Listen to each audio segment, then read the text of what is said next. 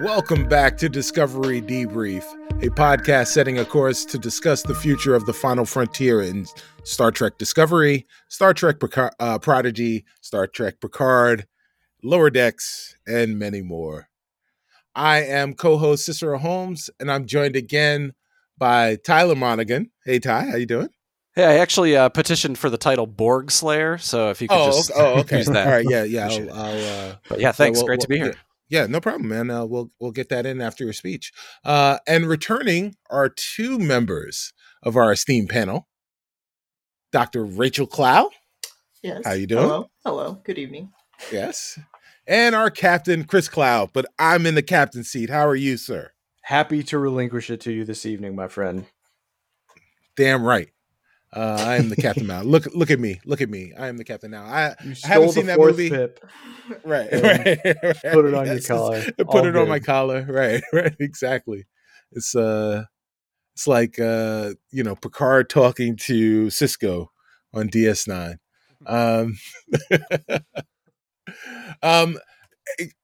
No Zachy this week, but instead, it's my pleasure to introduce for the first time, and hopefully not the last, co-host of the Re-Engage podcast, Mr. Greg Tito. Greg, how are you? Welcome aboard. I'm excited. Thank you for having me. This is really cool. I love that you two have a Mr. Saru, Michael Burnham situation here. Right, exactly. Both captains at the same time. Yes, everybody's a captain. Please tell everyone a bit about your fantastic podcast and your journey with the Star Trek franchise, and also, you know how it goes. What is your favorite movie? What is your favorite TV series? Wow. All right. Well, I mean, that the first two questions are a little bit wrapped up together because I started watching the original movies, actually probably first. Didn't watch a lot of the TOS, but it was on when I was younger. Sure. Wouldn't say I was a super big fan of it because it was new to me. But then once I knew that there was a Star Trek coming out that was of my generation, it was the next generation, which was me. I was very excited for that. That was 1987. I was 9 years old when it came out, and my older brothers were super excited about it as well. The entire family got together and did it, which was cool. But what's exciting about that was, that was my first real big taste of Star Trek. And then during pandemic, a lot of things were going on. I was listening to you guys, watching Discovery, and loving all the discussions of everything going on this amazing podcast. And I was I want to go back in time. I want to go back in time to when I was 9, and I had those warm and fuzzy feelings in 1987 when TNG came out. And a couple of friends of mine were also kind of itching to do something, and also were sci-fi fans. And so we got together and we started Re-Engage, where we went from Farpoint in the beginning and we talk about each episode, and also talk about what was going on in the world at the time that it first aired. And so we got this nice juxtaposition of real world things happening, and 1987 to 1990, we're in season 3 now. There's a lot of crazy stuff happening.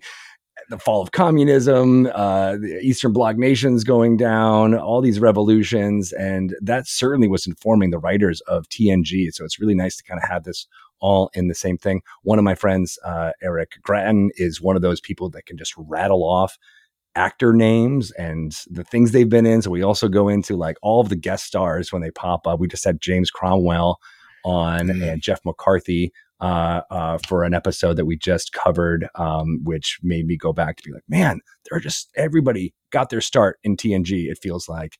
And so we go back and watch all of those, and that's been super fun. But I do have to say, I kind of fell off of TNG or Star Trek after Next Generation. And the theme song starts again. And I played a lot. So I watched some of Deep Space Nine when it came out, and I really fell off. And so I'm excited to, when Re-Engage gets to that point in time, to really experience all that as it's happening. I can't wait. Oh, so that's interesting. Yeah, Greg, sorry about that. You said the secret word, and that's what happened. Go ahead, Chris. so when DS9 does come into the picture, then are you guys going to go concurrent, like a broadcast order kind of a thing? I think so. Wow. I think that might be really fun. That's awesome. I'm not sure if we'll do it necessarily all about concentrated in broadcast order, but we might go from series to series. Sure. Premiere order. Right. But yeah, there was just a wealth of stuff that I know people love. I've heard you guys talk about Enterprise and all the things. Like, for example, I didn't know what Section 32 was. I had no idea until it showed up on Discovery. And so I went back and started rewatching some of those episodes. But now I'm like, yeah, I got the real taste. I want to go and set it all as it's going. So Greg, have you had a chance to watch? I know that a lot of people had, especially at the time, right? They fell in love with TNG and they fell in love with that crew, and they had a very visceral reaction, which I know is completely the antithesis of the Star Trek fan. Had a very visceral reaction to the new Star Trek. My tongue is fully in my cheek as I'm saying that. But to Deep Space Nine, did you follow Deep Space Nine when you were a kid? Did you continue to watch all of the series as they aired? Did you? No, I didn't. I watched a good portion of the first and second season of DS9. Sure. But I did not follow it along. And it honestly, it just coincided with going to college, honestly. Right. And so I just didn't jump into that. I had theater. I had so many other things that were kind of pulling at my my attention span. Yeah. And same thing with Voyager. I watched the pilot, watched some of the first couple of seasons, but I definitely didn't follow it all the way along. And Enterprise was one I completely missed. I did not watch any of Enterprise, but that's why I'm excited to go back. Okay. So you haven't watched them at all since. No. Oh man.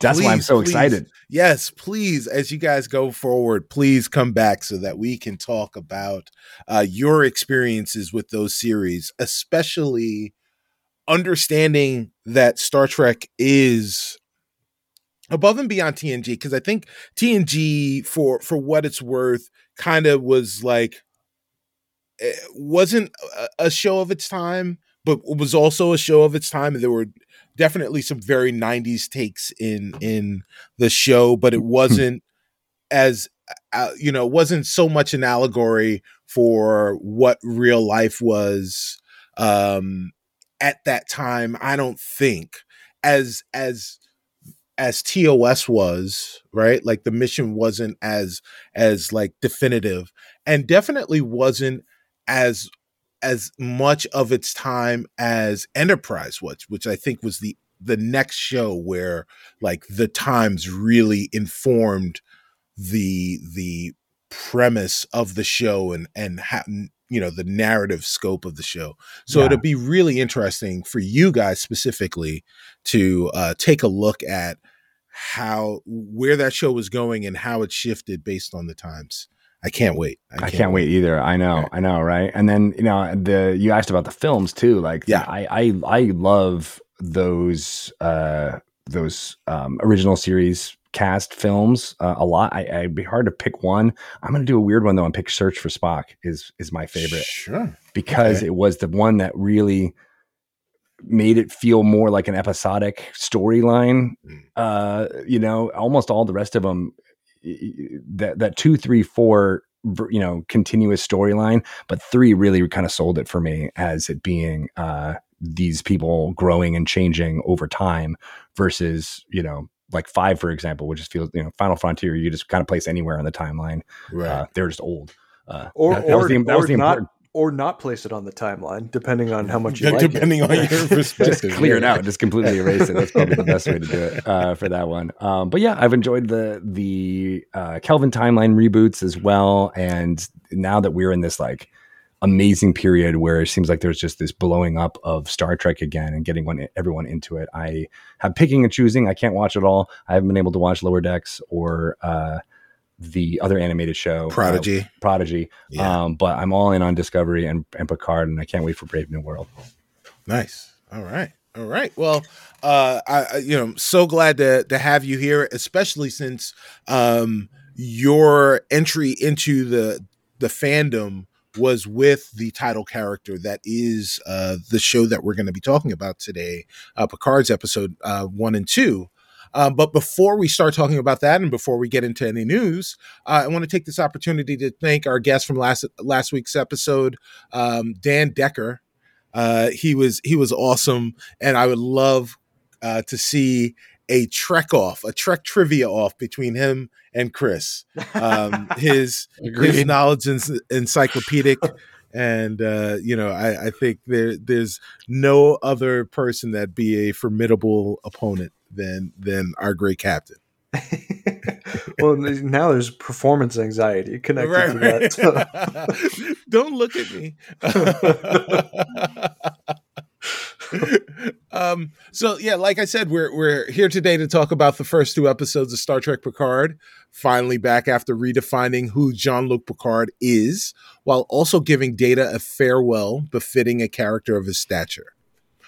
We will not be talking about Star Trek Discovery tonight, but instead we'll be talking about the upcoming episodes of Discovery in our next episode. And before we get into our title discussion or our series discussion, I think it's time to get a little news. So let's have a little news.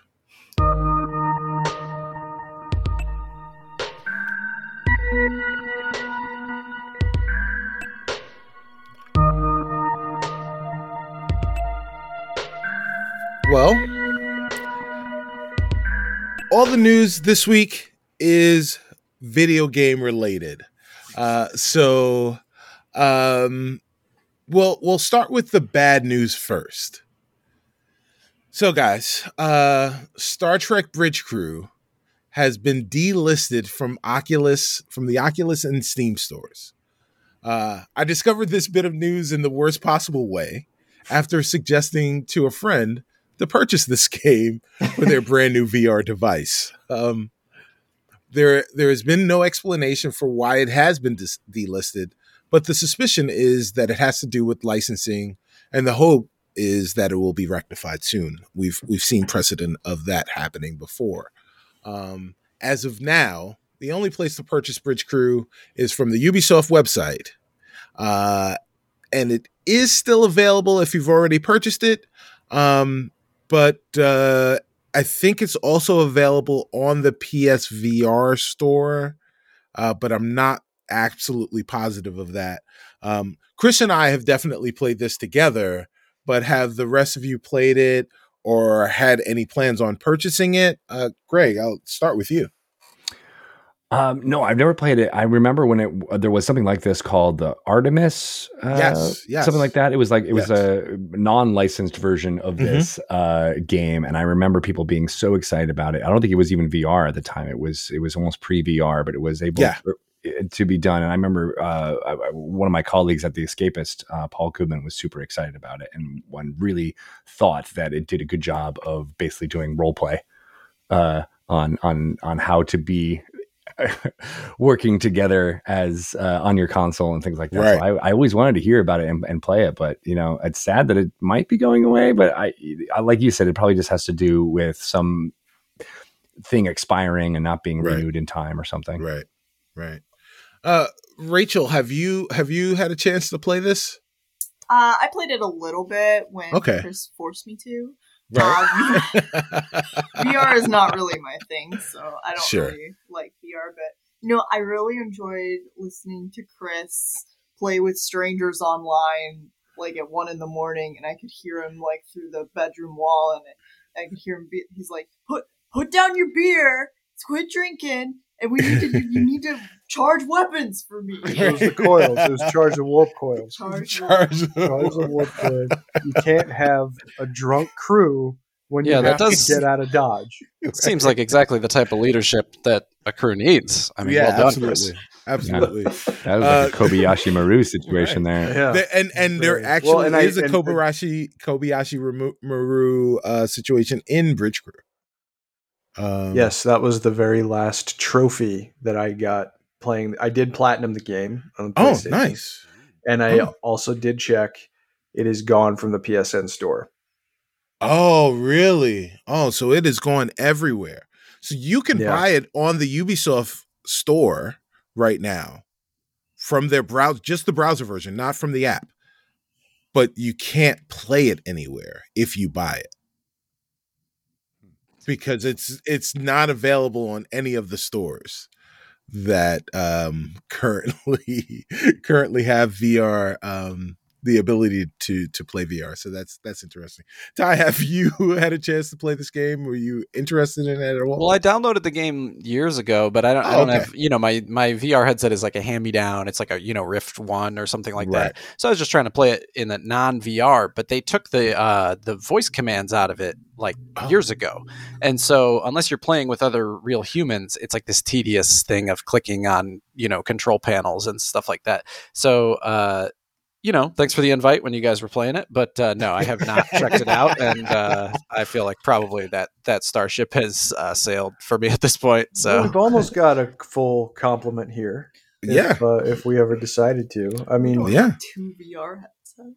Well, no, but I just assumed that you didn't want to play it. Yes, that's correct. Yeah, but you assume correctly, Kevin. We'll send Rachel out on the away teams. We actually, I would be remiss if I didn't mention way back in episode number 23 of Discovery Debrief, I did a breakdown of Star Trek in modern gaming, and it included a review of Bridge Crew at the time.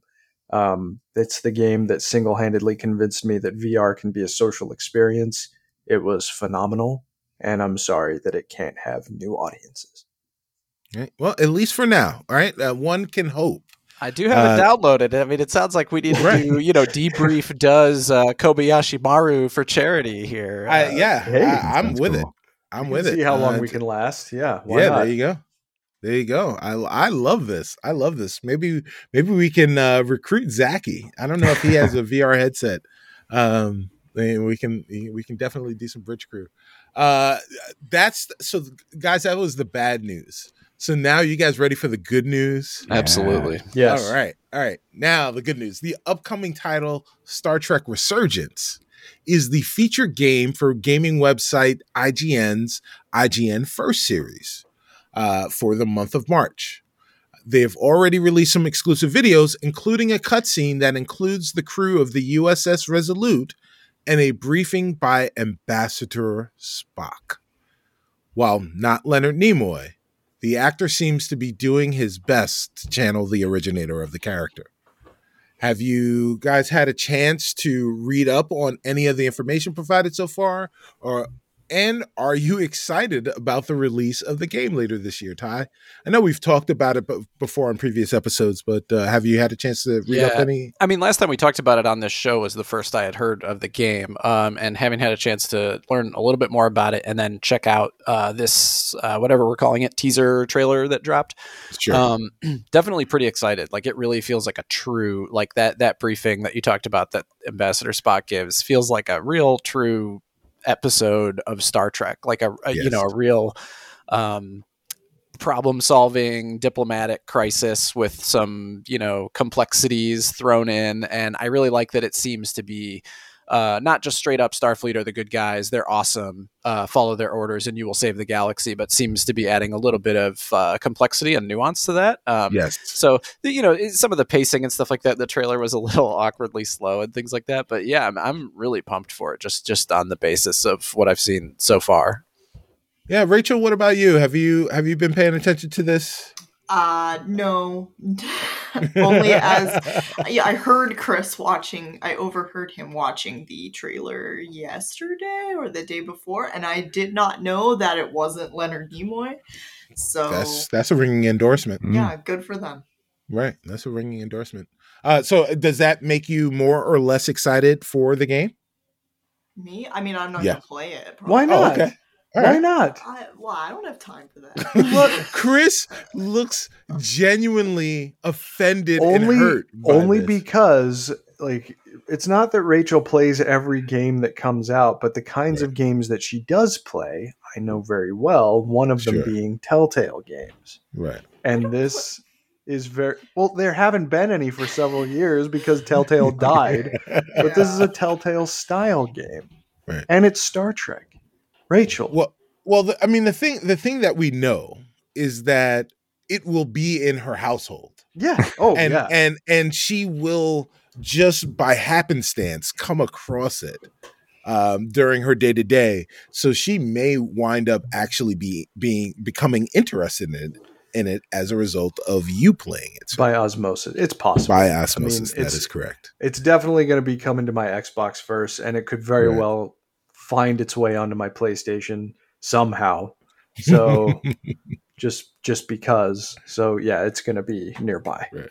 Yeah. So Chris, we already know that you're gonna get it. You're gonna have it on both of your systems. Greg, what is your interest level with this game? I dig it, man. I loved all the Telltale games, and I didn't realize that this was, I guess the company is called Dramatic Labs, but it's formed from 20 former Telltale story writers. So I'm like, oh man, this really does have all that DNA in there. Yeah. And I loved the way that they handled IP like Game of Thrones and Wolf Among Us, capturing the feel of those intellectual properties really, really well, while also giving some really hard choices. If I'm thinking of that first season of Walking Dead, the game, I played that when I had just had my first daughter. Oh boy!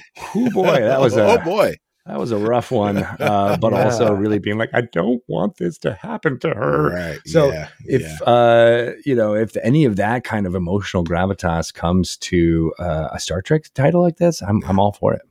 Yeah, absolutely. Yeah. They that Telltale pedigree, especially with the care with which they use their licenses, and the way they treat them. Tales from the Borderlands was remarkable. As well. The Game of Thrones game, as you mentioned, also incredibly good. So yeah, I am very, very excited for this game. And if anybody who knows anyone that is responsible for developing this game, they want to come and talk to some Star Trek nerds, they can come and hang out with us here on Discovery Debrief. Can I just say, oh, I'm sorry, but about that trailer, it did my heart good to see a round the table briefing with Starfleet officers giving their 2 cents on a plan, and the ambassador and the captain weighing their options. It was just, it just felt so Star Trek. I'm sorry I cut you off, Chris. No, you can, and the fact that at least in one instance you can choose to either geek out at Spock's face or to contribute something to the overall conversation was a fun thing to throw in too. Right.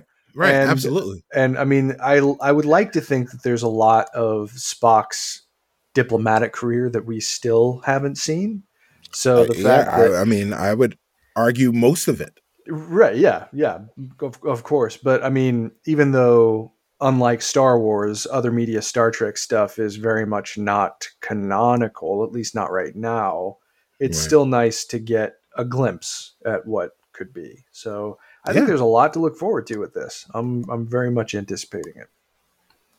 Yeah, I mean, I am really excited for this game. It should come as no surprise. I love Telltale games. I love Star Trek. I think I would love the Star Trek Telltale style game.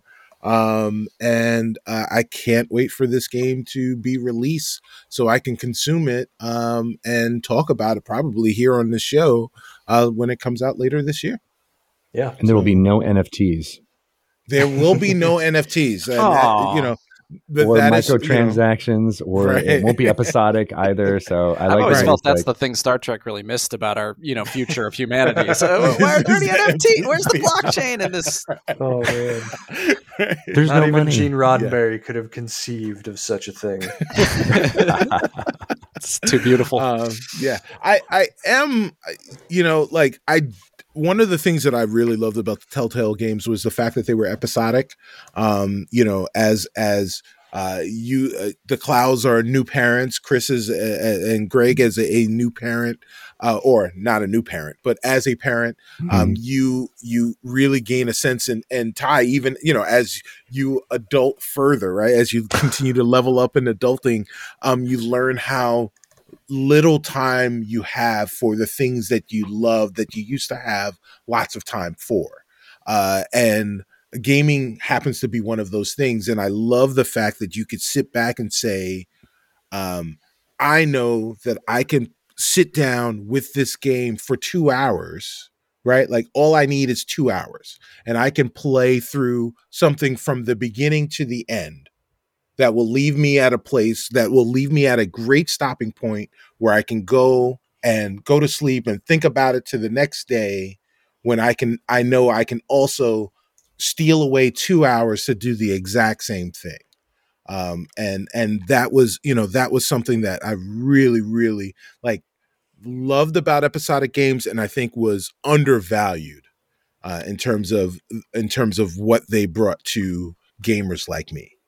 It's not Elden Ring that's going to be 400 hours of play. It's 40 minutes. If you space it out. And yeah, no, there is something to that. And you're right. It never caught on. Telltale was the only one who really did it and did it well, so that you felt like, even at the end of some of those episodes from The Walking Dead or Game of Thrones, you'd be like, what's going to happen next? I can't wait until it comes out. And you didn't get that with gaming as much. And so you're right. They're not doing that, I guess, with this one. I think that was a big criticism that Telltale always faced. So I think they're just like, we're going to make a game. We're going to sell it. We're going to make money. Hopefully you get to make Resurgence 2 and Resurgence 3. Absolutely. And we've kind of talked about if this is successful, that maybe they can use the same technology to flesh out some of the stories for the Discovery Bridge crew. So the possibilities are endless. So speaking of episodic content, let's go on and talk about Picard episodes 1 and 2 from season 2.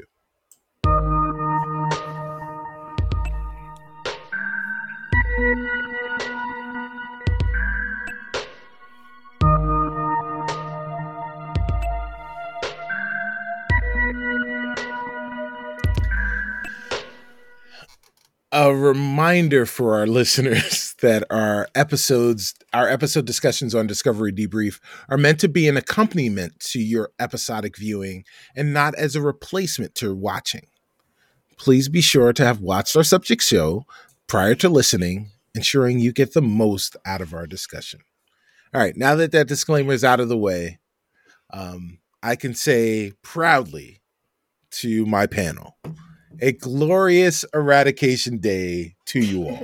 Insert Picard chants here. Right.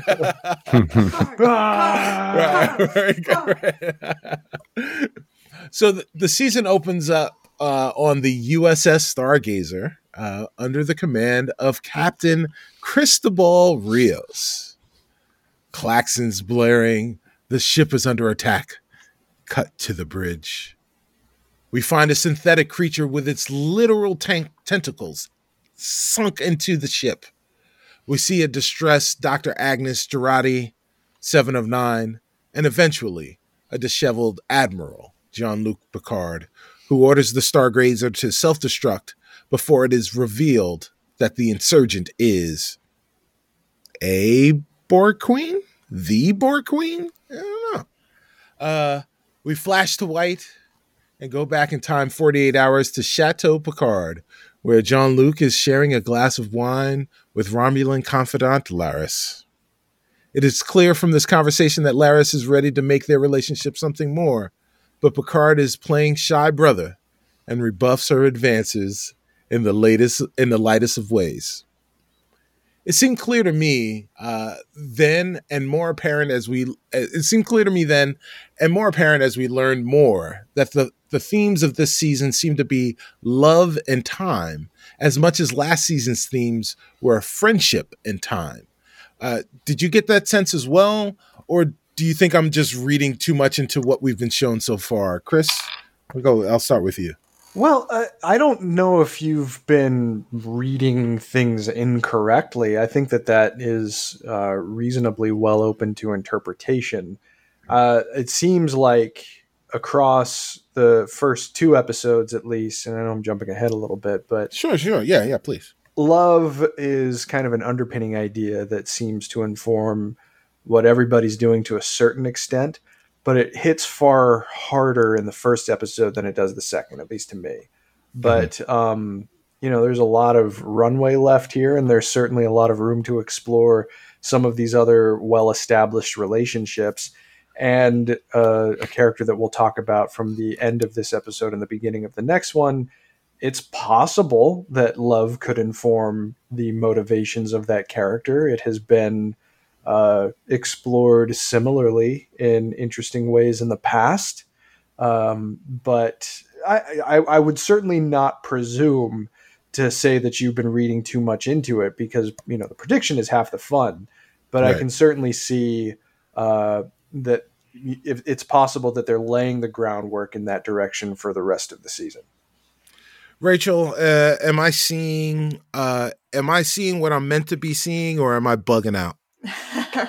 I kind of interpreted that as thinking about like the roads not taken, and that Picard and his life has not had great romances and great overarching loves. And so he, in terms of him thinking about what other paths could my life have taken, and I think that you're definitely not out of line in thinking that maybe this whole paths not taken might lead back to some more romantic entanglements or something to do with that. But I think in terms of the whole season, it seems like it's talking about like what if and alternate timelines.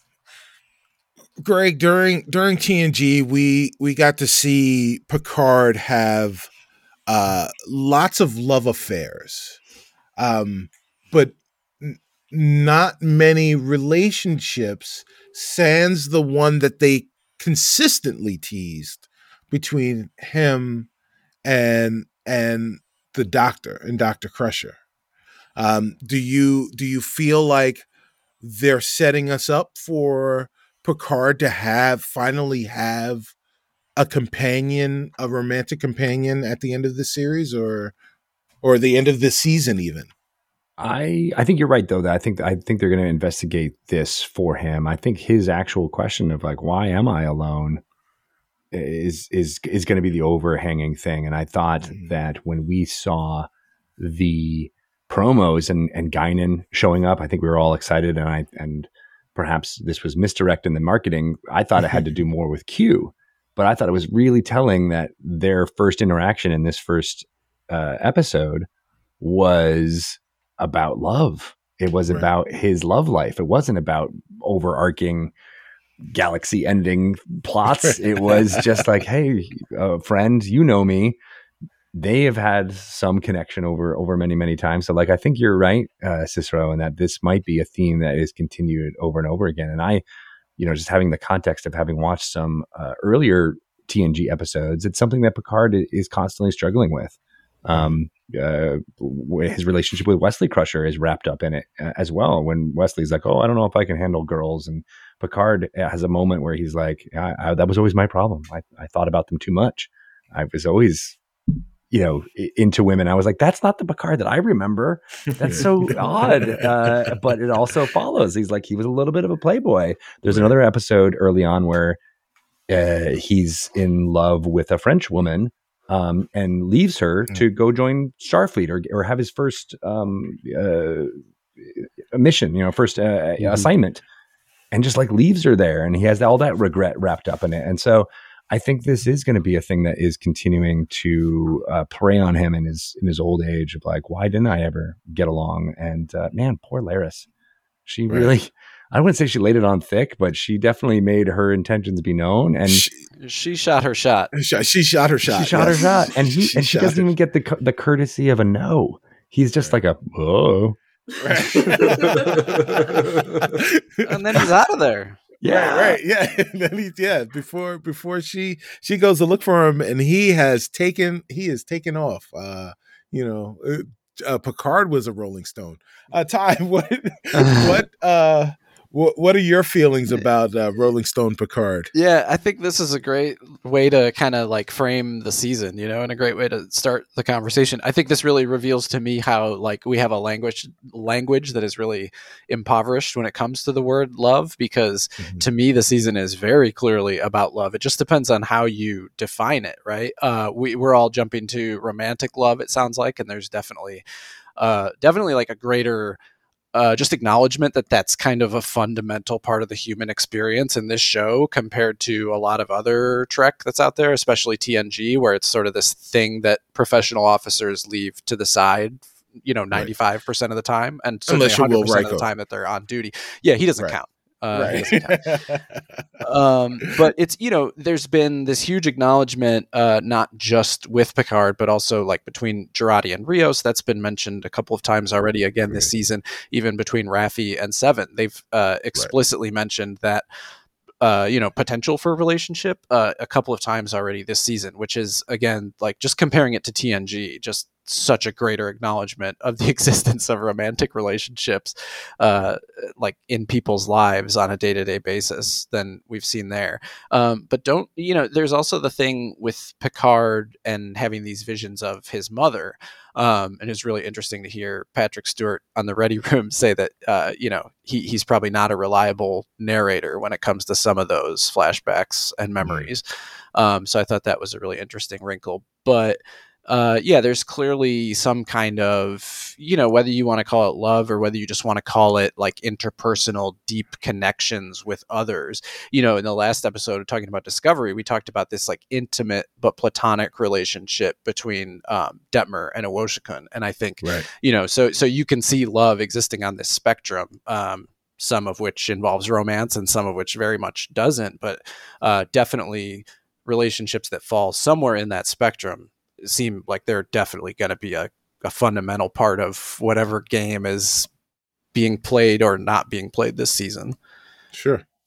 Go ahead, Chris. Well, yeah, I think it's worth noting as well. I think it's worth noting as well in comparison to Picard presents a really unique opportunity in Star Trek franchise history, because it's another chance for the captain to have just additional development in pretty much all aspects of his life. If you look at each leading character, each captain in the shows, at least prior to Discovery, they have all had very different interactions with romantic partners or romantic prospects, right? Like Jim Kirk was probably most infatuated with what came with his job. So he was in effect kind of married to the Enterprise, and that was his primary concern. He had romantic relationships that progressed pretty far. Yeah, right. Well, I mean, yeah, except in the case of like Carol Marcus. Like with Carol Marcus, he had a child, and they mutually decided for him not to be a part of David's upbringing because he had a first love. With Picard, at least what we had seen up through Nemesis, he just seems far more consumed by his duty, right? It's not necessarily that he finds his job intoxicating or seductive in a sense like Kirk does. He is just he's sent to a higher calling, and that's what has pretty much informed every single piece of his action. It also kind of rubbed off, at least for a little while, on Will Riker until it didn't. And then with Janeway, she just never really had an opportunity for connection with anybody. She was certainly open to it, but then she was extracted from her entire world. So she was forced to take on additional responsibility. And you go even back to the dawning of pre-Federation.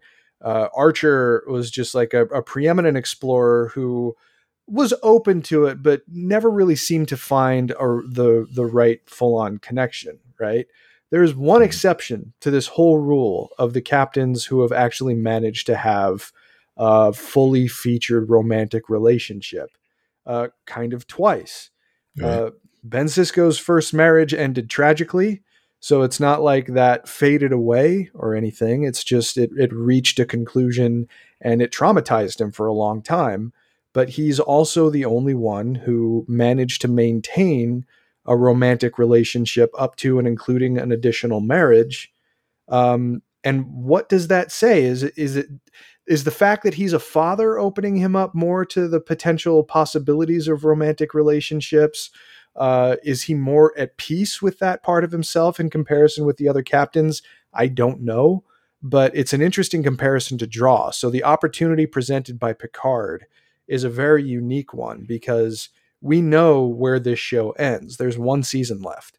And I doubt we're going to see Patrick Stewart as Jean-Luc Picard again after that season. They seem to see the end in sight at the beginning of this season, and I'm sure that this is one of those loose ends that they're going to want to wrap up. So just a few thoughts. Yeah. Well, I mean, very, very well said. The thing I keep getting stuck with is that young Picard seems like he just came back in from selling a bunch of newspapers for 2 bits. Explain the accent too. Explain the British accent a little bit for the first time. Yeah, right. Extra. Those are very good British accents. Thank you. And we also didn't mention too, like how much is his mother going to play into his interactions? Absolutely, and you know that is something I didn't put into the notes that we wind up getting in the flashback. His mother asking him to look up and giving this kind of exposition about why you look up and you look to the stars and you dare to dream and that kind of stuff. And then we get the Borg Queen, this Borg Queen that doesn't look like Borg, a stereotypical Borg Queen or a Borg Queen as we know them, saying the same things to Jean-Luc Picard. So maybe his mother was assimilated at some point. We don't know. Nobody knows. They have his memories from when he was assimilated. Absolutely. As Luke, absolutely. That's true. Greg probably also relatively recently watched the only time we've seen a depiction of Picard's mother. And she looked very different than what we saw in this latest episode. Just like sitting at the table with the old lady. Right. And this hallucination that he has. Yes. That was extremely creepy. But you know what I love about this? I mean, I know we don't want to talk too much about the mother, but no, please. I couldn't separate it too much from Patrick Stewart and his work that he's done for women who have been in abusive relationships. He's been very open about like that was his experience. I was bringing a lot of that to this, and I don't know why. I'm not sure if it's intended quite yet. I wonder if him having the agency to be able to talk about those things didn't inform the way that these characters were portrayed. And I also just like how what she's saying, look to the stars. Right. That's stargazing. That's the stargazer. And I love that kind of referentialness that's going on. I'm so glad that they brought back that name of that ship. Absolutely. It is definitely, as Picard says in the second episode, a full circle moment. Speaking of Picard, he gives a commencement speech at Starfleet Academy, which includes the first Romulan to ever enlist into Starfleet, first full Romulan to ever enlist into Starfleet, Elnor of the Qowat Milat, kind of. We learn that Elnor will be assigned to the USS Excelsior under the watchful eye of Commander Raffaella Musiker, aka Raffi, while Jean-Luc assumes his role as Chancellor of Starfleet Academy. In this sequence, we get a reference to Lower Decks character Sam Rutherford when Commander Rutherford is called to duty on the Excelsior. One of the things that I really appreciated about season 1 of Picard was how it was less a show about Starfleet and the Federation than it was about the citizens of the Federation. And that one of the big things was that our principal cast's clothing reflected as much. How did it feel seeing so many of our cast in Starfleet uniforms at the beginning of the season? Was it fine or did you find it anachronistic? Rachel, let's start with you. Well, I kind of liked it because, I like Star Trek and they're always wearing their uniforms. So for me, I was like, oh, yeah, cool. They're like it seemed like so much time had passed. They were all in their like ships and stuff, and Right. I thought it was great. I think Captain Rios looked really good in his uniform with his cigar. He was cool. So yeah, I know I didn't have a problem with it, and I didn't find it jarring. I just thought maybe there was something I missed, because I was like, oh, they're all in, like, they have like whole lives. Like, it seems like a lot of time has passed since the end of season 1, or maybe I'm misremembering. I don't know. And that's actually a really good point that you bring up, Rachel, is that there is no indication of how much time has passed between season 1 and the beginning of season 2. And I think because we're kind of going on this what I called Q and Jean-Luc's bogus journey, since we're going on this time travel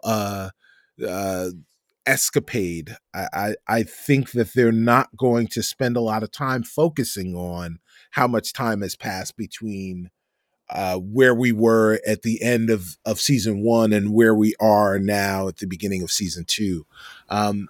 But Ty, how does it sit with you to see these people that kind of seem like they were outside of the system be very much a part of the system as we meet them in the beginning of season 2? Yeah, it was definitely a big shift. For some reason I thought it had been about a year. I thought somebody had said something along those lines, or if not, that's very much what was in my head.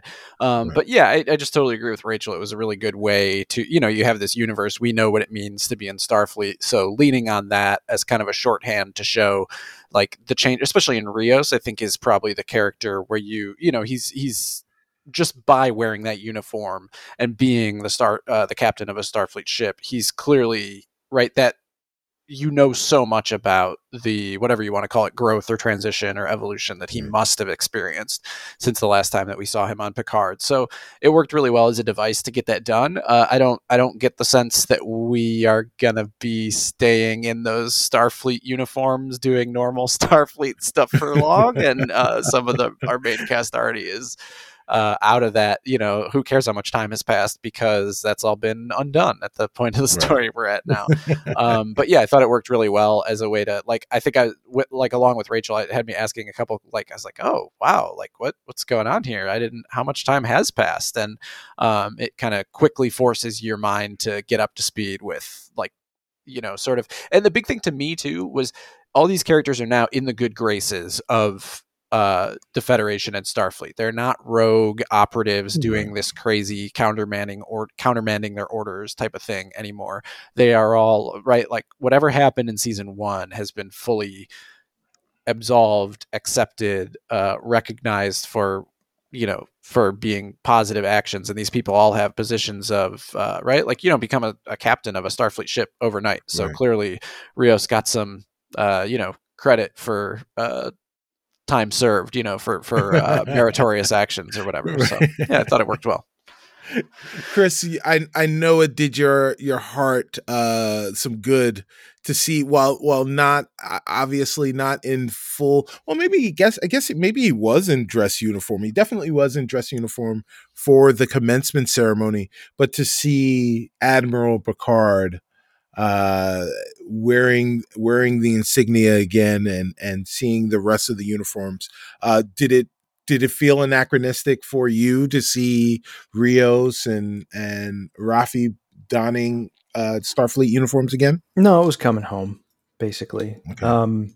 I thought that season 1 did a really solid job of establishing Rios's bona fides in terms of his history in Starfleet, and how he basically just had kind of tried to find an additional life for himself when it didn't seem like that was an option anymore. But as soon as I saw that episode from season 1, I just kind of felt like, oh, it's a shame that he's not doing what he's clearly really cut out for. So when I saw this for the first time, I mean, it was great, of course, seeing Picard back in uniform with the confidence of the institution that he really helped to further legitimize in the 24th century. But seeing Rios as captain just felt really cool. It just seemed like, and I did look it up. Apparently season 1 ended in 2399 and season 2 picks up in 2401. So a fair amount of time has passed. 2 years. Okay. And I actually, so it's 25th century now. Yeah, we're in the 25th century. Officially, And okay. I actually did start listening. There's an audio drama that they released with Seven and with Raffi, and they're both voiced by their original actresses. It's only I think it's like an hour and 40 minutes long. It's not very long, but it tells Beautiful. a story about an adventure they go on in between season 1 and 2. And they do explore, at least at the beginning, I haven't finished it yet, but they do explore a little bit more about this burgeoning relationship between the two of them. And it's really cool. It's a nice character study. And then of course it barrels into the action. And right now that's the less interesting part to me, but still worth people's time. But just in general, seeing Elnor in particular was a really nice moment where because if there is a constant posture that the Federation has had, particularly towards Romulus and I guess post-Romulus now, but they've always been very, very arm's length with any Romulan. And that goes back well into the original series. And I mean, there's a whole really solid episode of TNG that's about the faceless menace of the Romulans and how a crew member oh no, they've had a grandfather who was a Romulan, so we have to get this person out of Starfleet. That he's not loyal enough, clearly. And of course, what does Jean-Luc Picard think about that?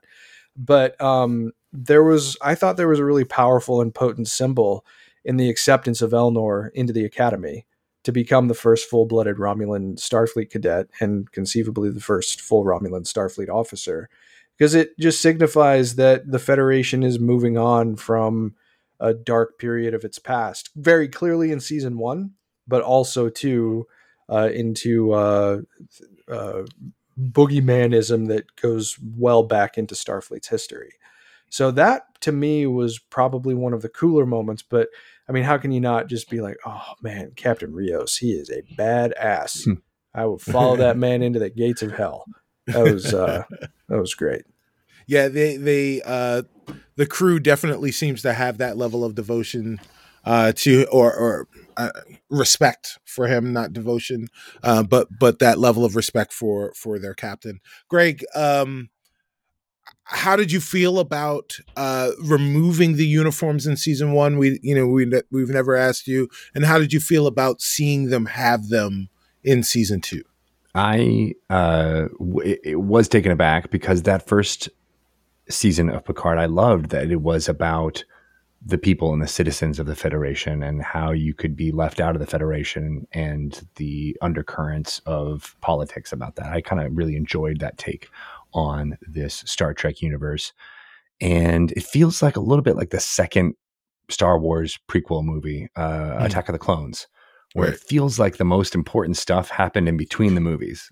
Right. Yes. Where it's like yes. all of a sudden they're completely different characters. And it was a little bit jarring for me in that I wanted to know more about the decisions that were made. Because they were, like, as I think Ty mentioned, they were all estranged in the first season of Picard. They were all like on the outs with the Federation. So are we led to believe that something, was it the events of the finale of season 1 that led to them all being like, okay, you're cool now? Admiral Riker says you're cool, so you're in my book, and fast track them on the way to captain. I want to know all those stories, but I do agree that this was a nice way to just kind of start the ball running with this story. Like everybody's in a new situation. They're all where they feel like they are meant to be, rather than in season 1 when it was all like a little bit of tragedy for each one of these characters. That tragedy has been resolved, but now they have that status quo that everyone was so happy. Now it gets to get fucked up, and I really like that. So I'm of two minds, but I really do wish and I didn't know about this audio drama, so now I want to go and listen to that and find out more about those two characters in particular. Yeah, If you're 100%. An Audible member, they take a credit for it, so that's nice. Oh, all right. Yeah, I've got plenty of those. I got credits for days. Yeah, I haven't been commuting, so I haven't been using a lot of credits. Yeah, right? So, me neither. Yeah, so I'll definitely be partaking of that. So thank you very much for that, Greg. 2 episodes in, and we've been given a chance to see, to say good to see you again to Guinan and Q, both characters making mention of how they don't age, but Picard does. And we know from previews that we'll also run into Brent Spiner in some capacity at some point during the course of the season. Were you hoping to catch up with more of the TNG crew or characters from that era this season? If so, who? I'll start off by saying I was hoping, especially when we started to hear about Love, I was hoping that we would see Beverly Crusher. We talked about her last season. I was hoping that we would see her this season. The season's still early. Maybe we will. But Greg, were you hoping to see more characters? If so, who? I wasn't necessarily hoping to see more characters. I know that was a lot of speculation in between this season. Even when the first season was, well, are they gonna get Geordi LaForge? Is Michael Dorn going to show up as Worf? Right. And I actually think that would be a detriment to the story they're telling if they all started trotting out every like single one. That's right, exactly. I mean, I think TNG could have done that too, and they very carefully chose to do that, spaced out over most of the series. Sure. Because you could have just thrown every actor that was still around and make them all happy again. And I don't know if it would feel too much like fan service. I'm not sure it would tell the story that they want to tell. So I'm glad that they restricted it to Guinan and Q, who have such a powerful connection to each other. And especially the Borg, right? I just rewatched this. So of course, Q, who I had forgotten that Q was the person who introduced the entire crew and the entire Alpha Quadrant to the Borg in the first place. Yeah, and thanks for that, by the way. Yeah, right, exactly. A very different Borg, by the way. Very different Borg, but still very different Borg. It was all wrapped up in like, oh, you think you got this? You don't got this. There's this menace that is going to come and be this foil to you all throughout. And I think if they had tried to throw in every other TNG character, that kind of theme continuity would have not worked. Although I will say, I think we heard Brent Spiner's voice. Did you guys hear it in the ceremony, the Eradication Day ceremony? I could have sworn I heard him. Yeah, well, he's definitely in this season. So there is going to be Brent Spiner is going to be a character in the past in 2024 LA. But so I would assume that he was available to do other things. So they may have used his voice for something during. Yeah, I think he's. I don't know if it is as Data or as Noonien Soong, but he's one of the voiceover that you hear in getting people ready. You hear Picard be like, "We're gonna kill everybody." And I could have sworn I heard Brent Spiner. Did you hear it too, Chris? Oh, there's a statue of somebody Soong, not Noonien Soong, but someone else that you see in the background, right in San Francisco Bay by the Golden Gate Bridge. And it's Brent Spiner. Yeah, and I think the subtitles even named which Soong it was, and I wasn't familiar with Alan it. Or something. Alan Soong. Alan Soong. Was it Alan? Jake. That's what my brain is telling me. Brian Soong.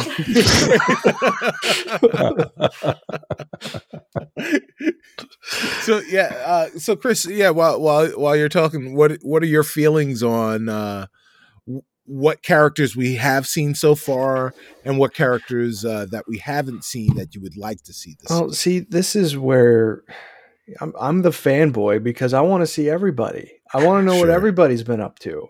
We haven't seen so many of these characters since 2379, and now we're into 2401. Like, did Worf resume his diplomatic career? What did Geordi end up doing? Did he ever end up with anybody? Did Geordi finally end up with anybody? That's a good question to ask. But I think he did. He ended up with in All Good Things. Didn't he wind up with the woman he was stalking? But All Good Things is an alternate history. It's not necessarily what happened because the Enterprise D is in All Good Things. Didn't make it that far. I really wanted Geordi to have that, but now you took it away from him. Thank you. I'm sorry. I didn't mean to. It's just like this is what you get from when you're a kid and you just read the Star Trek encyclopedia all the time, and then you transition into reading Memory Alpha all the time. The rules that govern what continuity is and isn't is just like embedded in my brain. It's like a brand that's been seared into my skull. Maybe it happened. Who knows? Maybe he actually, but all of that to say that I think that there are a lot of characters in the 24th century era who would do well to show up. I mean, I think that after the death of Rene Auberjonois, the ship kind of sailed for a DS9 reunion of some kind. Although DS9 did get a fair amount of love in this season already so far. Sure. But, that just does kind of beg the question. We were left on a little bit of a, I guess you could call it a cliffhanger when it comes to the fate of Benjamin Sisko. And I would like to see more of that. Is this the right show for it? Probably not. But I was also led to believe, and it could happen at some point in the future, that one of the actors that signed up for season 2 of this show was Mr. Robert Picardo. I almost expected him to show up in the president's office or in the president's residence when she woke up. I thought, right, is she going to have a hologram there? But it didn't happen. But I guess the potential possibility is still there. But it's a competing desire that I have for good storytelling along with fan service, and they don't always combine very well. Right.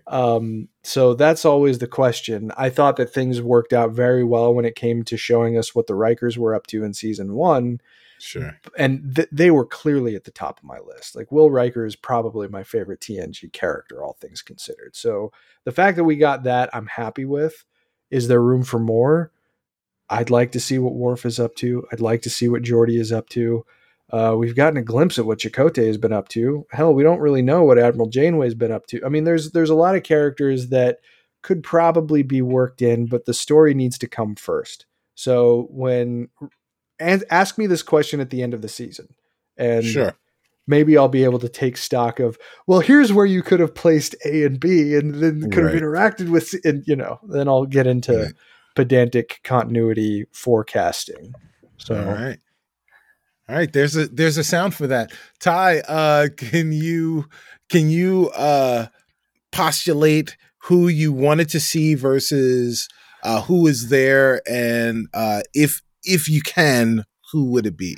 I mean, I love these characters, and it's great to see the ones that we have seen so far. But I definitely agree. Riker was very much at the top of my list. Now that we've seen not only him, but like Seven is already a core component of this show. I know she's not from TNG, but that's really cool.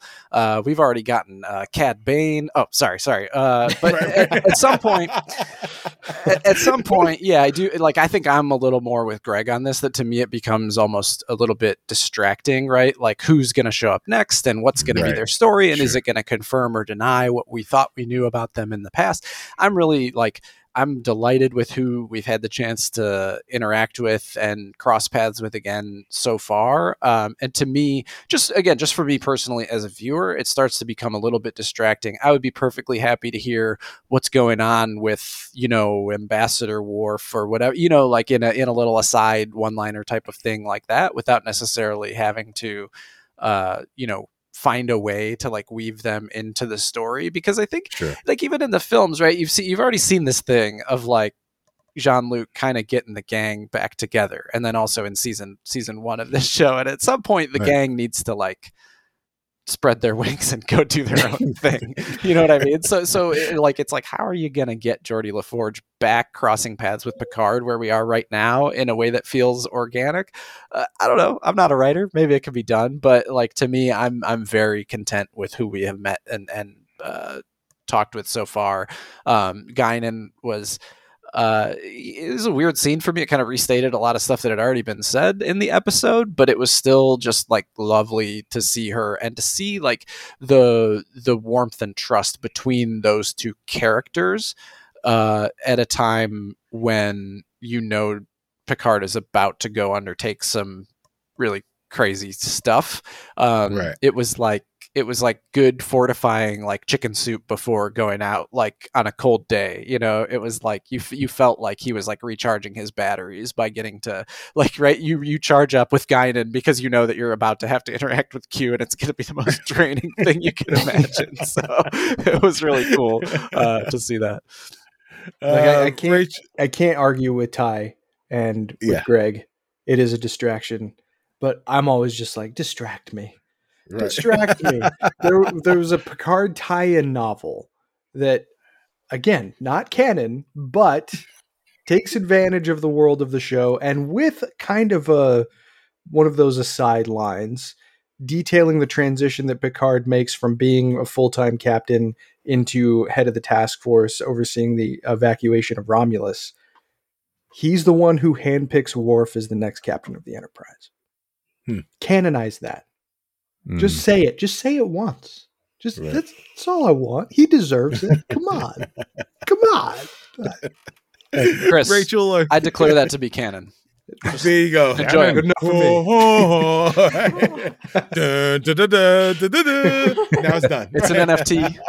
Right. Only you can own it Right. until it gets stolen. Rachel, are you team Chris or you team the crew? Oh, I'm team the crew. I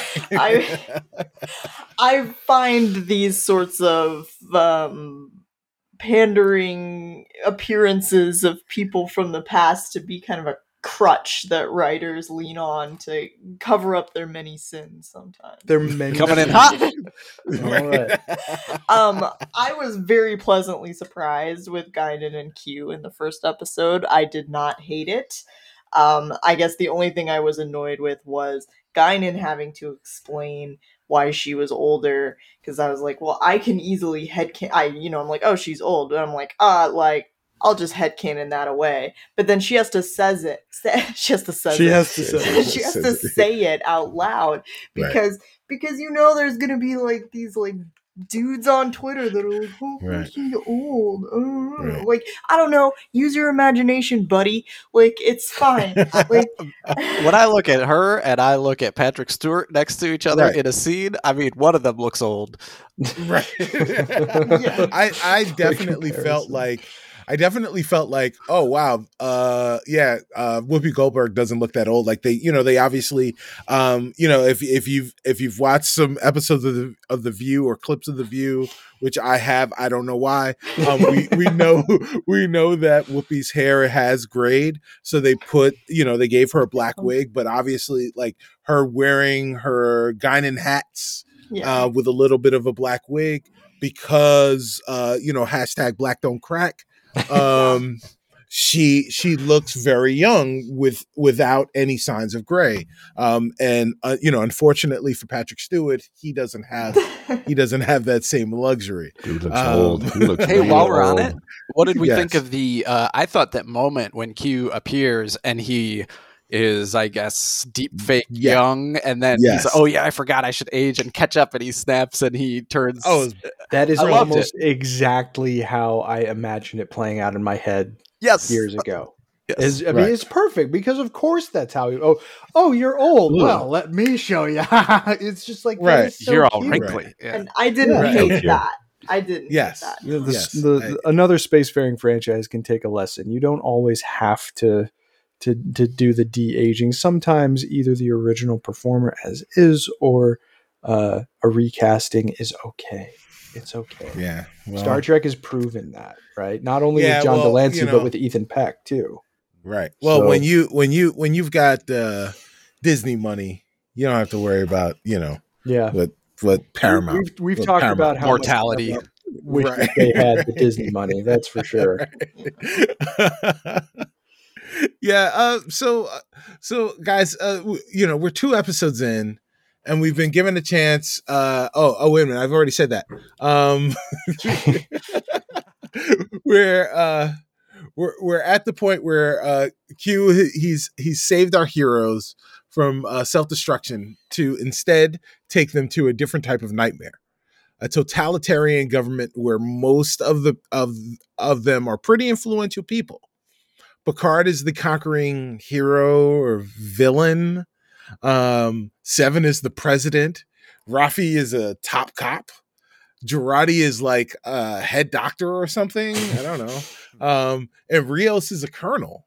A distress Q shows Picard his own trophy room in Chateau Picard, and it's complete with skulls of Gul Dukat and General Martok and Sarek, who was murdered in front of Picard, in front of by Picard's own hand in front of his son and his wife at the Vulcan Science Academy.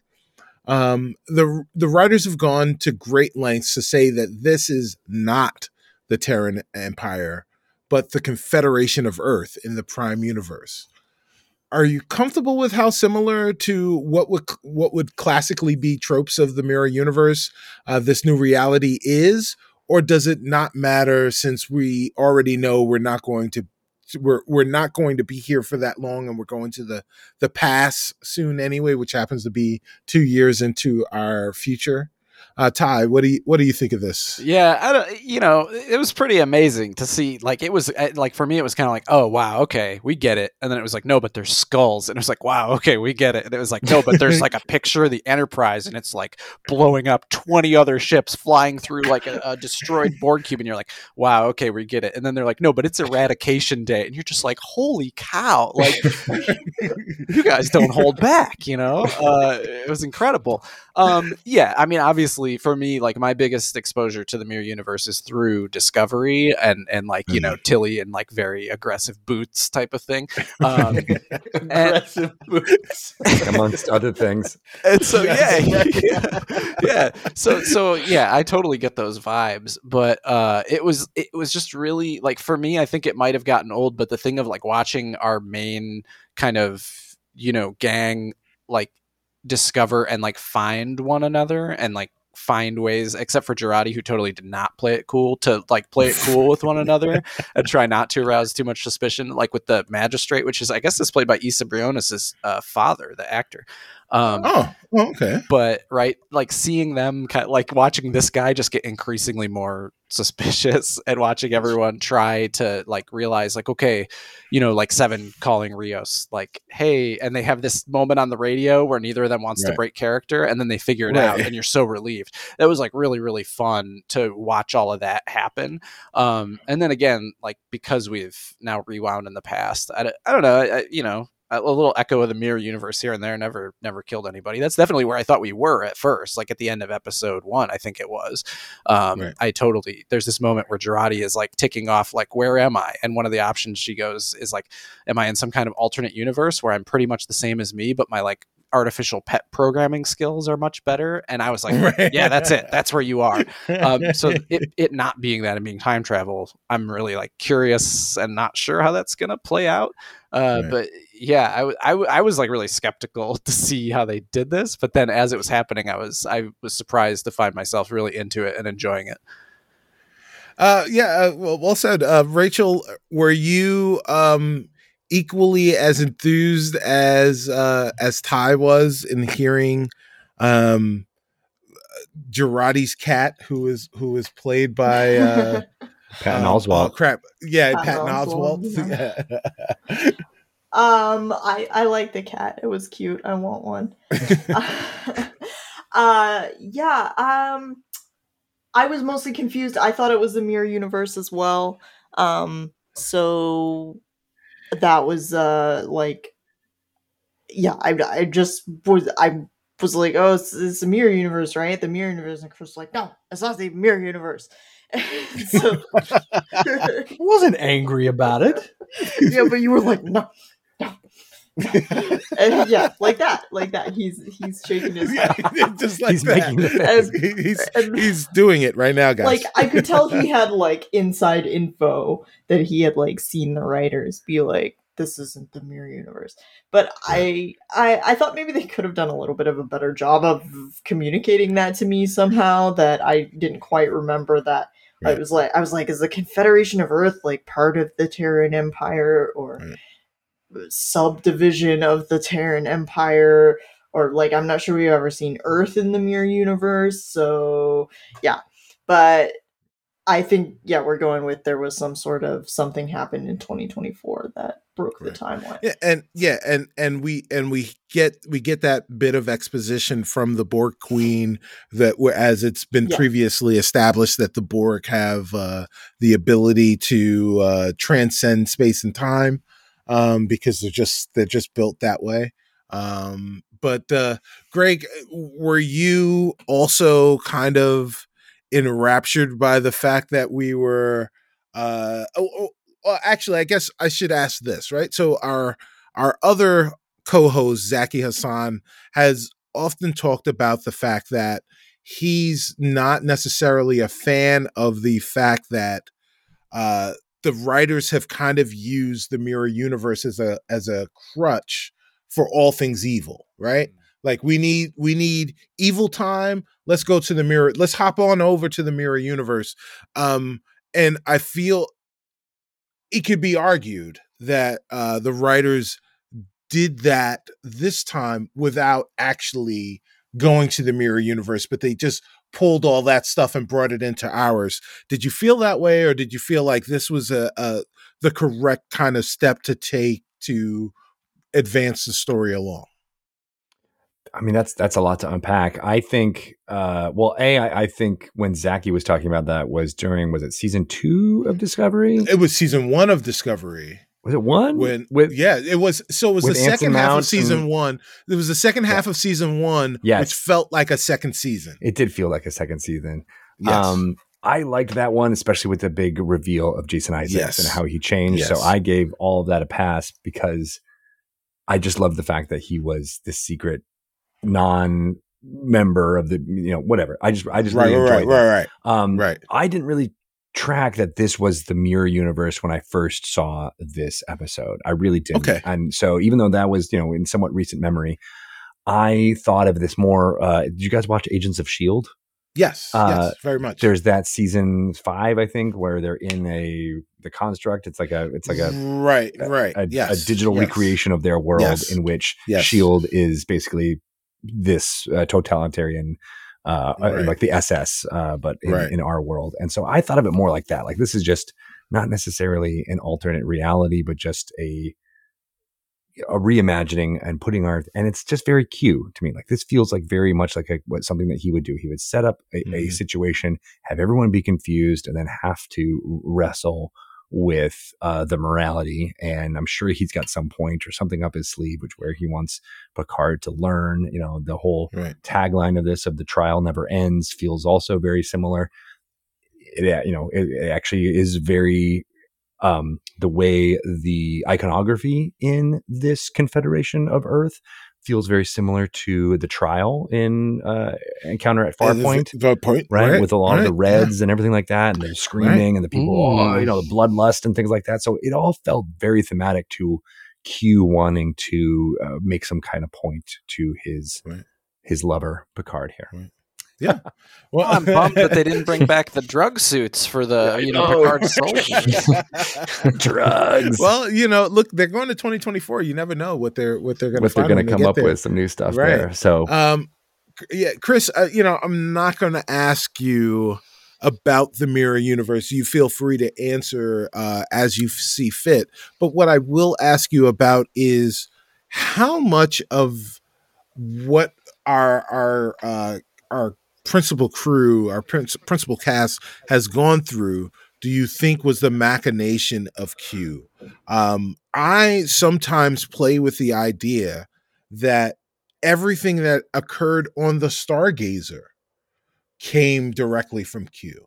Do you think it goes that far, or do you think Q saw them and saved them and then started this trial?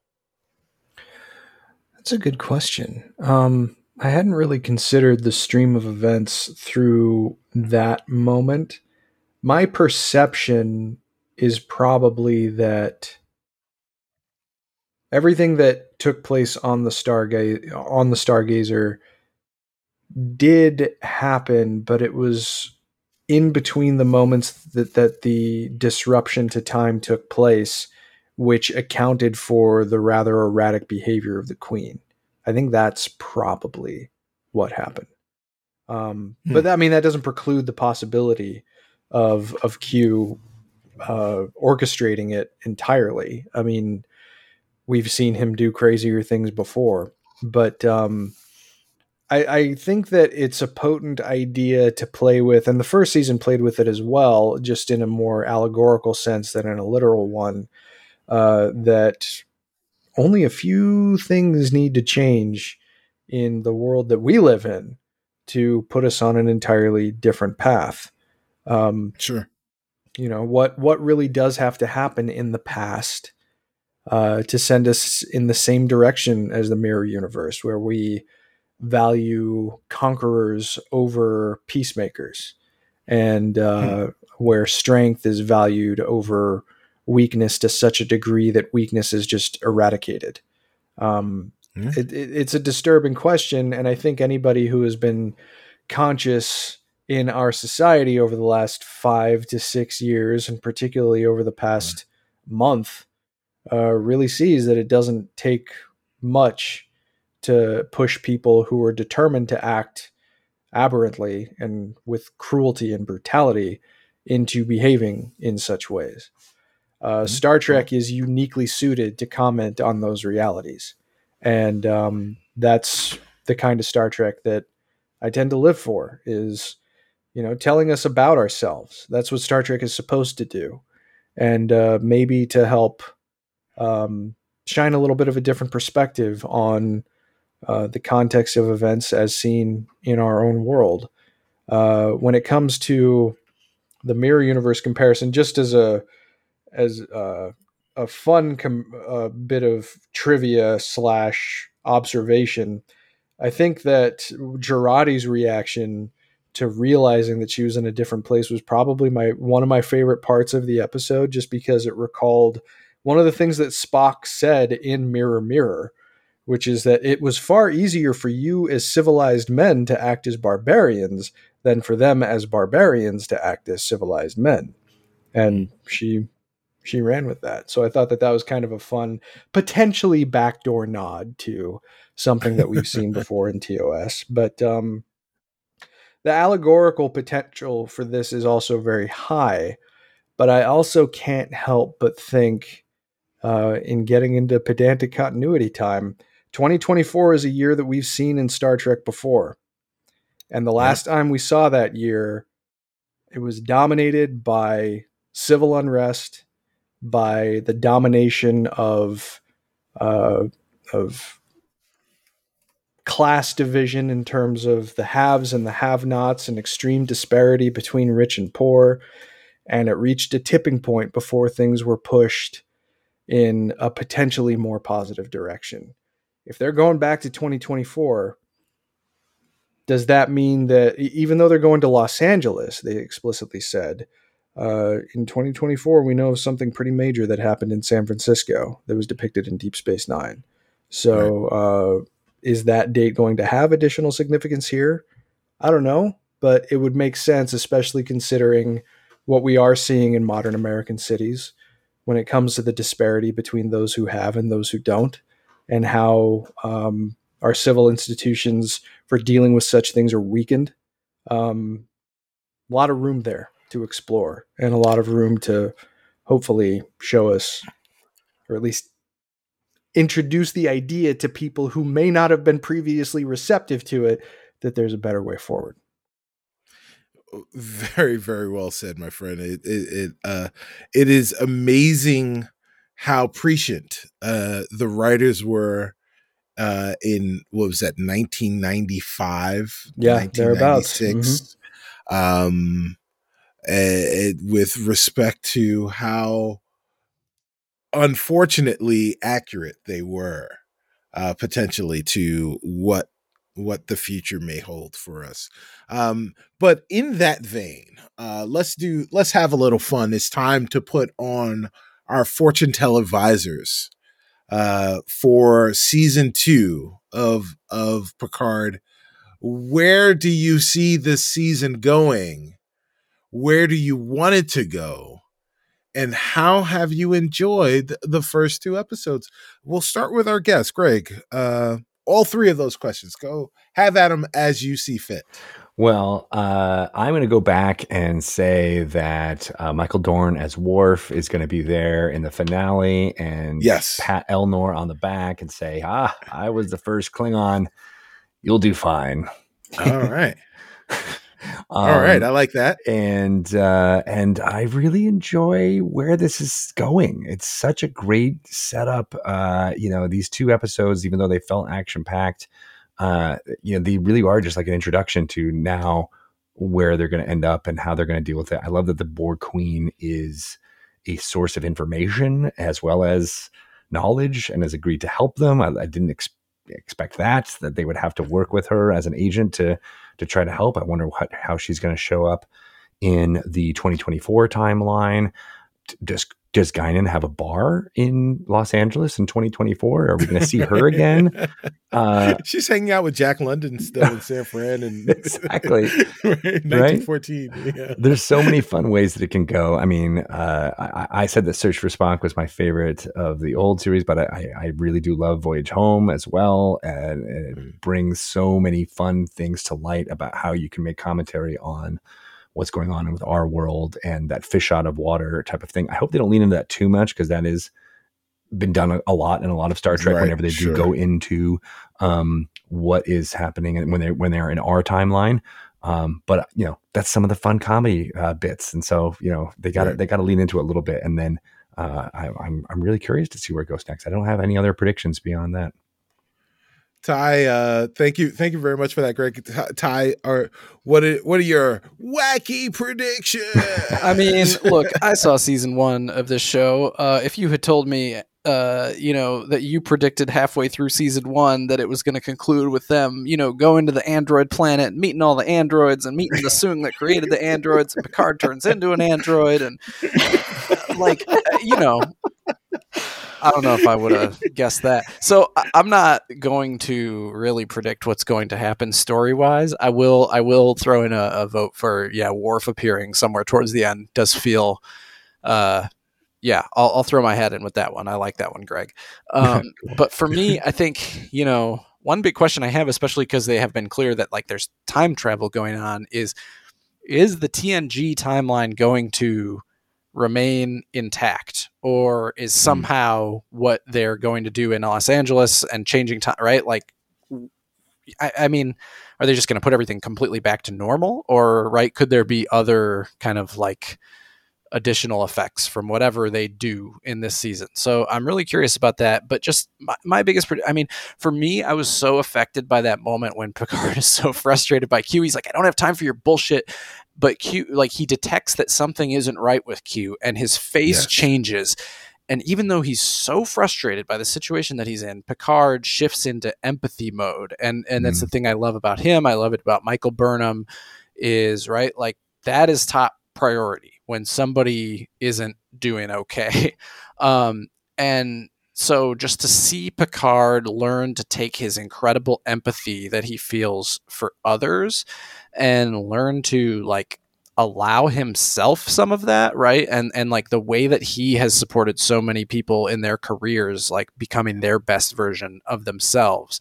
Him sort of, I personally don't think this is going to end in a romantic entanglement for Picard, but he's going to learn. I think we're going to see just a huge amount of growth with him, and I think we'll get a lot of that by the end of this season. And so that's my big prediction, is a Picard that, like we saw alluded to in that conversation with Laris, right? Who doesn't feel like he's running from something, but is embracing not only his duty but himself as a whole person. And so to me, that's that empathy and pathos is what I love about Star Trek and what I love about watching, especially these shows that are currently on TV. So that's what I'm most excited to see play out this season.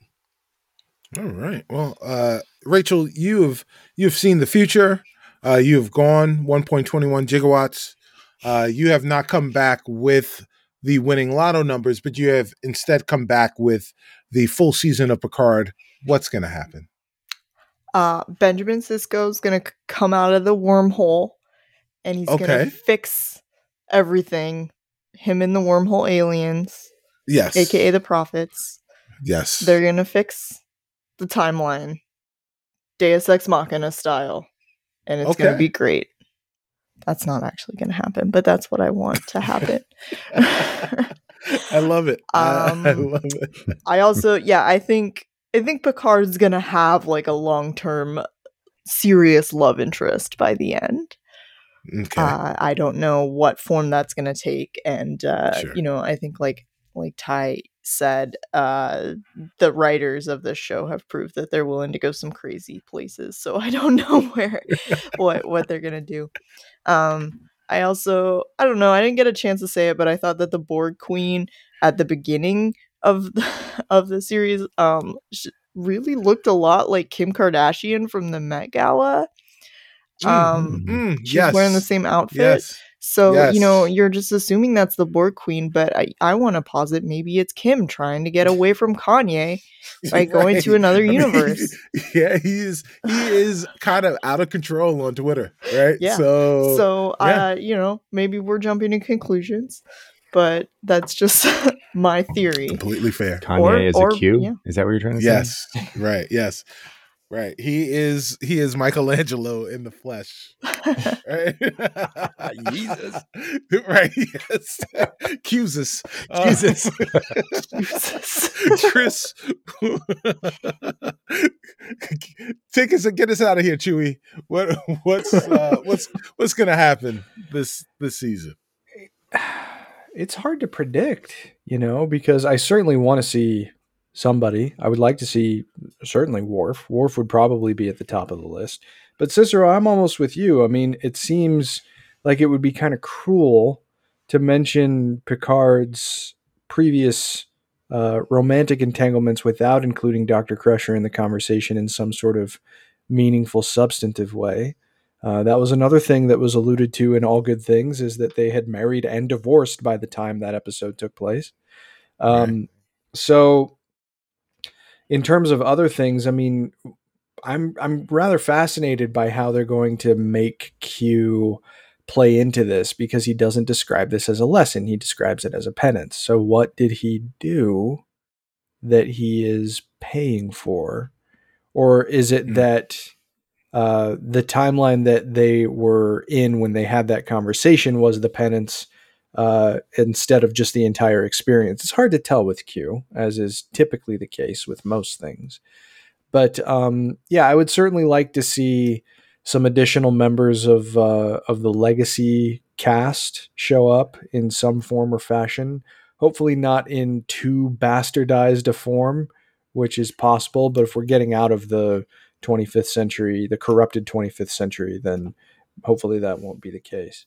But I'm kind of content to go along for the ride. This season seems to have started off, I'm tempted to describe it as a more aggressive foot than the first one. Like the first one, it seems like things were kind of really eased into before it turned the volume up about halfway through and increased the stakes and put Picard on a bit more of a back foot. Whereas now they're just blasting out of the gate with things that have more solid connections to what we've seen before, but also taking things in a decidedly more dangerous direction. I think that for what it's worth, this season has started off on a better foot than the first season did. That's my normative appraisal of how things have begun.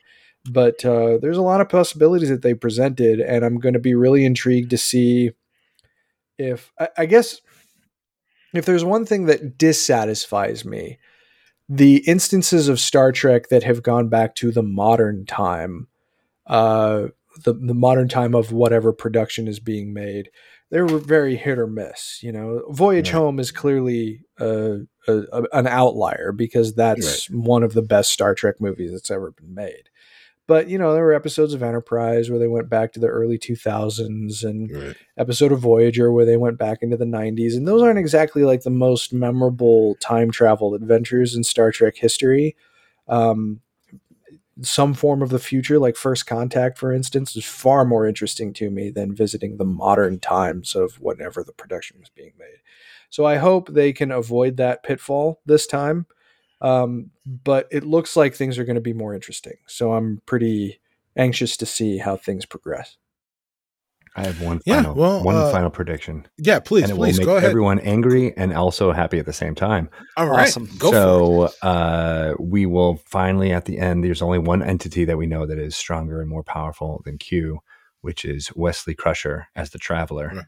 He will come in and Deus Ex Machina all of us and then snap his fingers. And then the entire cast is there in the ready room. And it was all part of his shtick for that show. Yes, exactly. It's the long con. Very long. Now they have made mention to the Watcher, right? Which is, if you're a Marvel fan, you know who the Watcher is. But obviously, I don't think it's the same Watcher. Right. Obviously, Star Trek is not in the Marvel universe, or is it? But maybe the Watcher is like a nom de terre of. So you're saying at the end of this season, we're all going to turn on our TVs. There's not going to be a Disney Plus and a Paramount Plus app. There's just going to be one, and there's only going to be one show, and it's the Ready Room. Right. You all must watch it, and if you don't watch it, you will be punished. Well, it is kind of fascinating to at least open up the possibilities to the entities that we know that have the ability to manipulate time, at least on their own, because Q certainly qualifies, but something's happened to him. At least on a perception basis, the Borg qualifies, even though they don't really have the ability to control what happens until they, go through time. Actually go there, yeah. The prophets do come to mind. I mean, the prophets are unstuck from time. They experience all of time all at once. So is there a possibility that the prophets could come into the fold in some way? Sure. With time travel, it's hard to tell. I mean, this is one of the things that makes Star Trek unique, especially in comparison to something like Star Wars that does not touch time travel with a 50-foot pole, right? Is that Star Trek rather liberally uses the concept of time travel to tell stories to varying levels of success, but there's a lot of potential possibilities here, and I think that's what makes it kind of fun. Yeah. So as for me, I am fully enjoying the ride.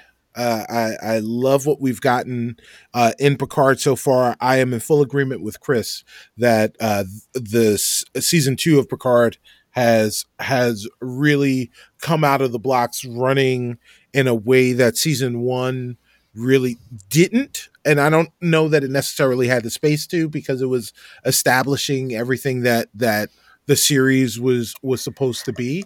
But one thing that one of the kind of the knocks that I've put against more modern Trek, especially Discovery, has been that the stakes have perpetually been too high.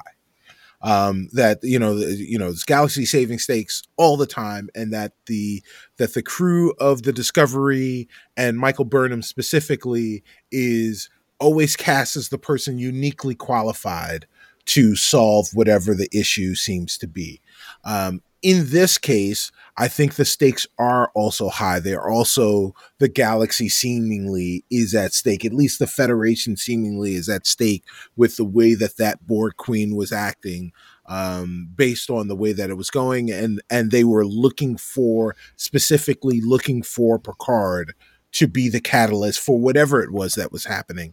But I think that there is a difference between Picard being the one and Burnham being the one, where I feel like Picard has earned the ability to be, uniquely qualified to be the person that an entity seeks out because of the 50 years, or the 50 almost years of service that Picard has had, both Picard has had as a captain in the Federation, in Starfleet, and also as Patrick Stewart has, in the 30 plus years that Patrick Stewart has had as the person who plays this character. So I think all of that stuff is earned. So I didn't mind it as much when I saw it in Picard as I have in iterations of Discovery. So I'm really along for the ride.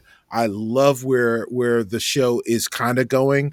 I couldn't even begin to imagine where we're going with it. And so I have no predictions. So thank you guys for all of those great ideas, because now they can live in my head. I really appreciate that.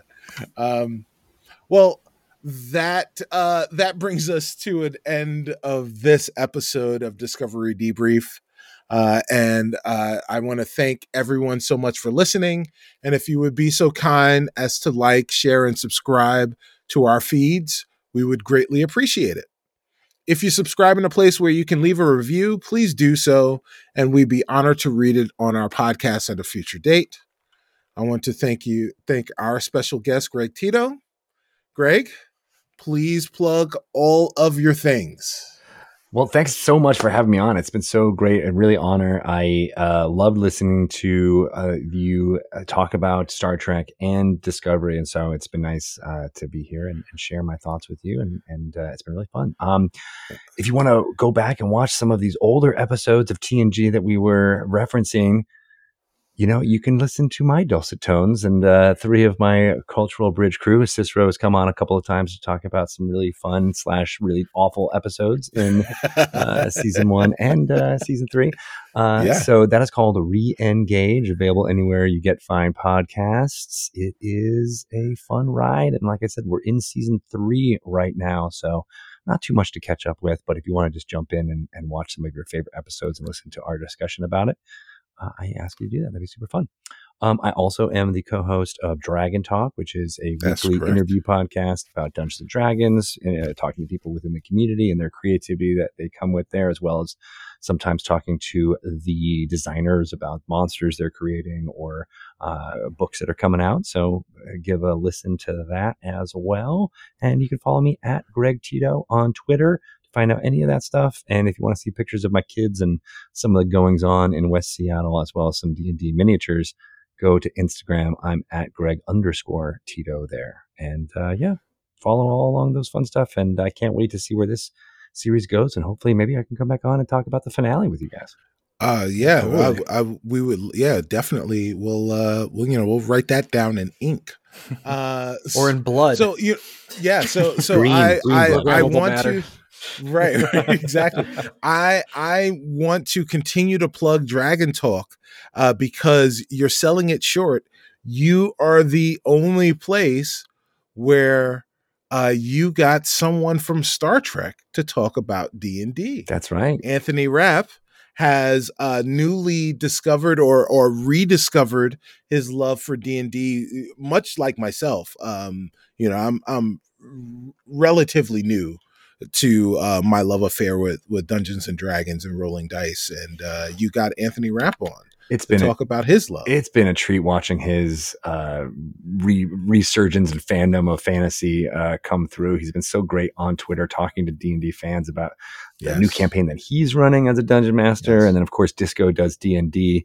That's a hashtag where he and Blue DeBario and Noah Averbach-Katz and Ian Alexander are playing Dungeons and Dragons together, sometimes with Mae Wiseman. I think they even played with Sonequa Martin Green at one point as well, too. Nice. And so that's just really great to see the great fandoms of Star Trek and D&D collide into one.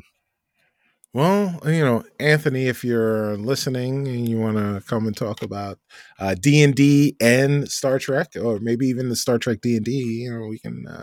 we'd be more than happy to oblige you. I'm surprised you see there's some overlap between those audiences, Greg. You said, right? Right. It's crazy. I know it's absolutely bizarre, but how it didn't used to. That's the funny thing. There used to be the sci-fi fans and the fantasy fans, and it was like the Sharks and the Jets. But now we're all one big happy family, loving speculative fiction. I like that. Yes. I like that catch-all phrase. Right. Yeah. There you go. Well, Greg, thank you. It's been a pleasure having you and being able to not only be a guest, but to also listen to Re-Engage has been fantastic and a fascinating trip down memory lane, both for the episodes and what was going on at those times and being able to reflect on them as the Gen X adults that we happen to be. So thank you for that, and please extend our best wishes to the rest of the Re-Engage crew. Will do, and of course, open invitation to any of you if you have favorite episodes of Star Trek Next Generation season 3, 4 or 5. Let me know. We'll get you on, and you can do a deep dive with us. Oh, that sounds awesome. Right. Yeah, well, we really do appreciate you coming on. Thank you very much, Greg. Yeah, thanks for having me.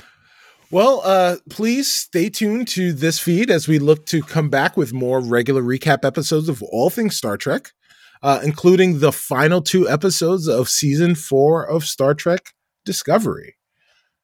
Well, until then, go boldly, my friends.